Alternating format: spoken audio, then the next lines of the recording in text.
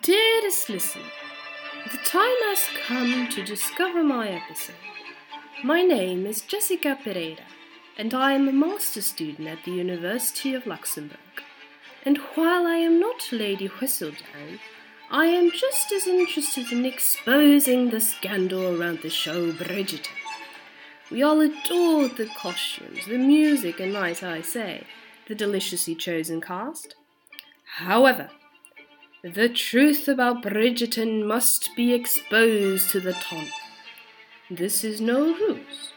So I ask you, dear listener, are you ready for the truth? Alright, I am so sorry. Let's put the fake British accent somewhere nobody will ever find it ever again and get to Bridgerton.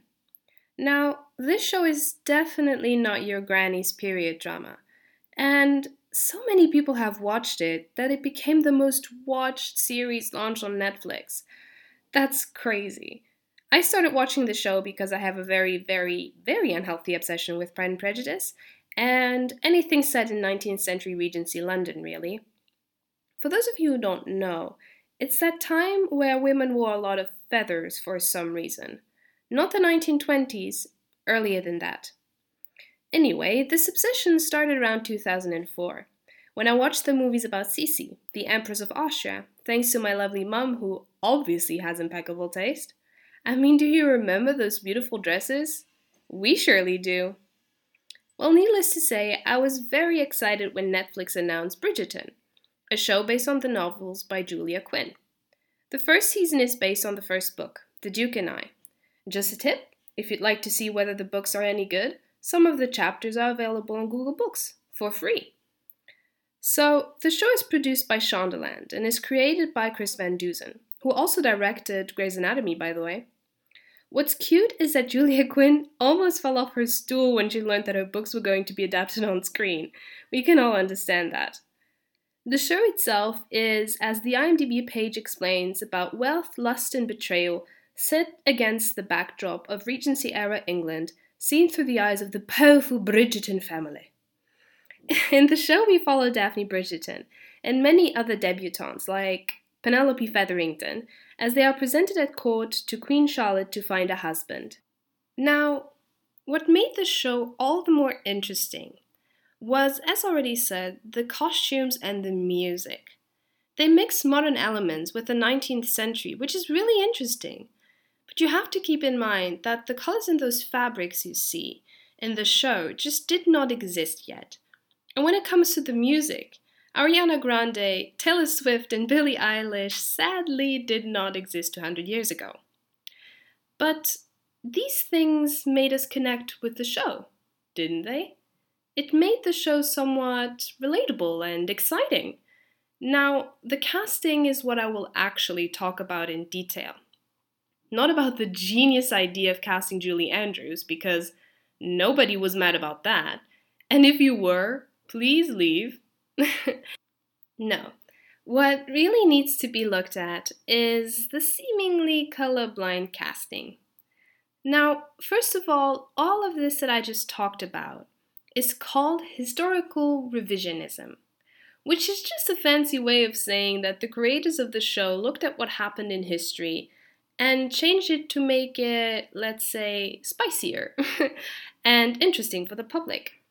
But the thing is, the changes they decided on sparked many questions.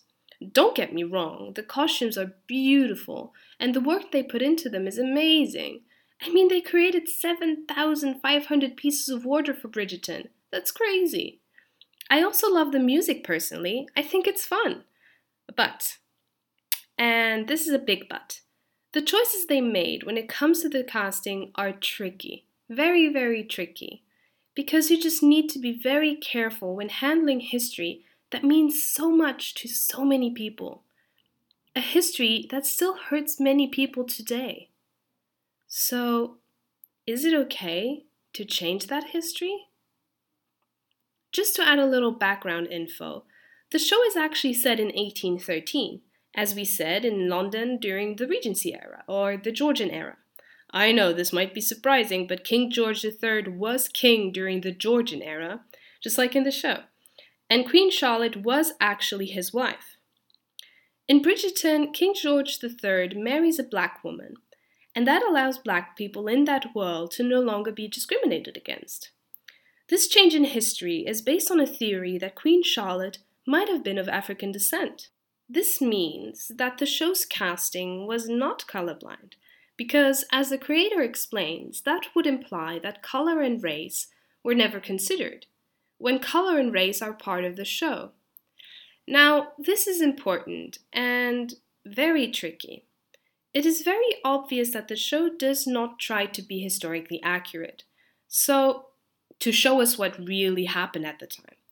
Again, as the creator explains it, it is a reimagined world. We're not a history lesson.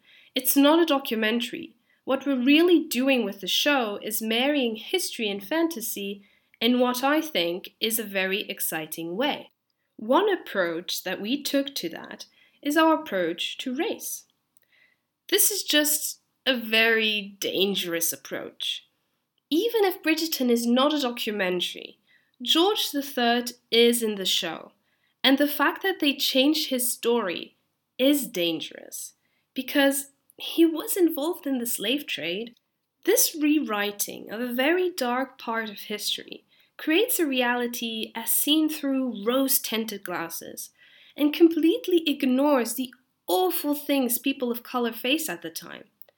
Also, saying that racism was stopped through the power of love is just too easy, since people of color in Britain still face racism today. So, is it okay to change history? Well, in the case of Bridgerton, it might not be okay, because it might create a false reality that ignores people's struggles, which are then not shown or explained to the viewer.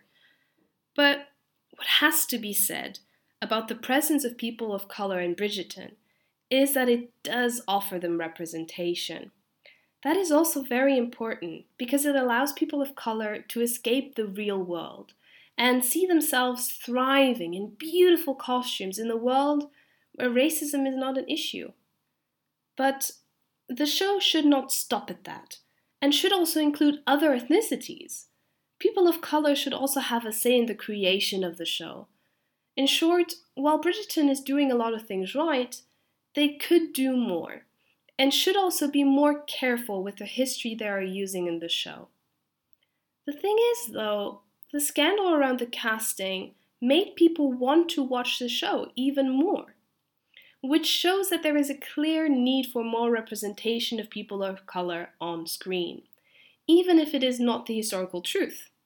So, by being careful and respectful, it would be wonderful to keep allowing everyone to be able to imagine themselves in that world, just like I was able to, as a young girl while watching Sisi with my mother.